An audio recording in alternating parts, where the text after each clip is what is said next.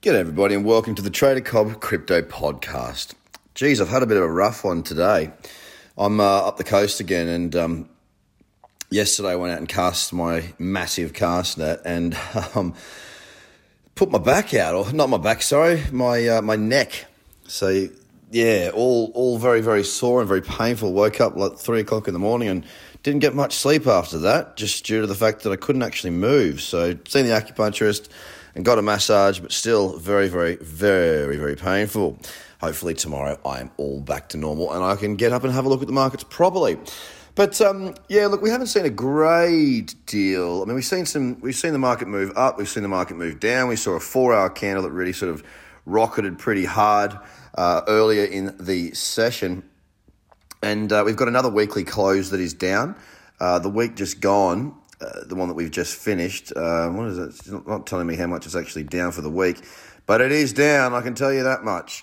Another down week, another bearish candle there on the weekly for Bitcoin. And look, when I look at the daily chart on Bitcoin, I'm seeing this pretty erratic looking chart. Of course, we saw Bitcoin shoot up very hard back, I think it was Friday, and that subsequent buying that came in was met pretty quickly again by some selling that drove it back down to actually, in fact, close down that day when it had the chance of being up.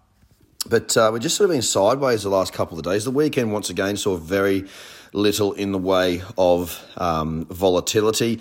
We've seen 1, 2, 3, 4, 5, 6, 7 red candles met by a small bullish candle yesterday. And now we're down again today so far. So unfortunately, as it stands, there's not a great deal of opportunity when we look at Bitcoin. And look, I'll be honest, I have not had a proper look at the entire market today just because I've been battling away with this pain in my shoulder. But I can tell you that with Bitcoin being very sideways at the moment, it's not really giving too many opportunities. We needed to leg down further, really, to carry those trends through to give us that opportunity to get short. But currently, Bitcoin's down 1%, again, underneath 20,000. It's at $19,108 as I speak. The whole top 10 is down as well, but again, very slow. Not a great deal of activity out there.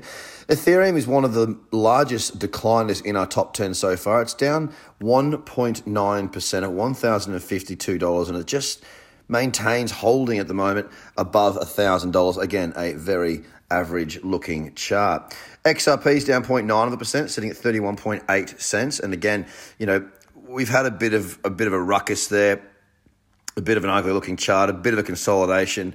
It looks a little bit confused. The whole market's looking, well, I shouldn't say the whole market. The top 10 is looking quite confused. But as I say, XRP down 0.9%.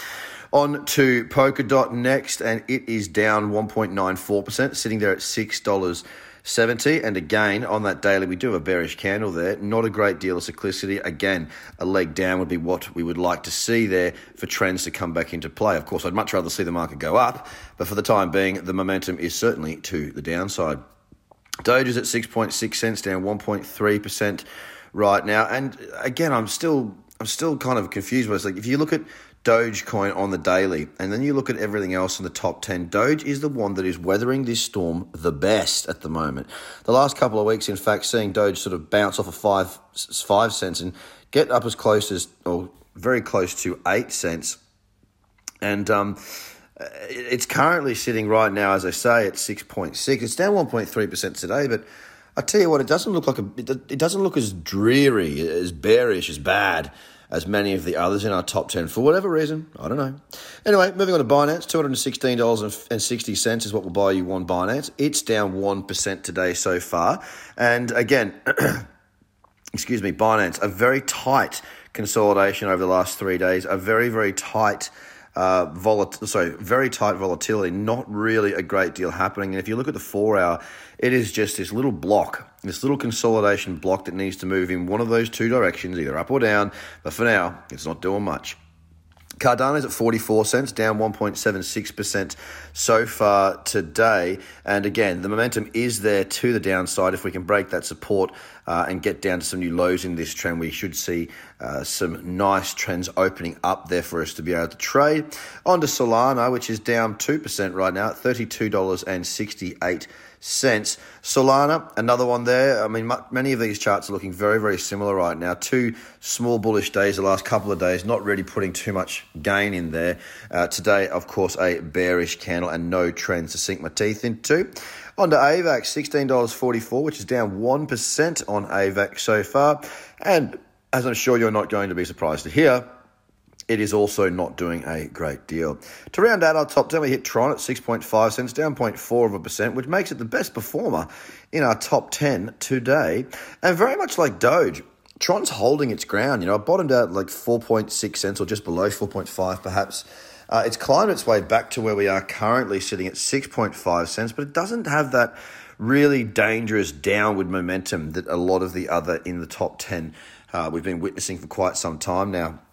So look, it's actually, to my eye, looks like it was a pretty good day to hurt your neck.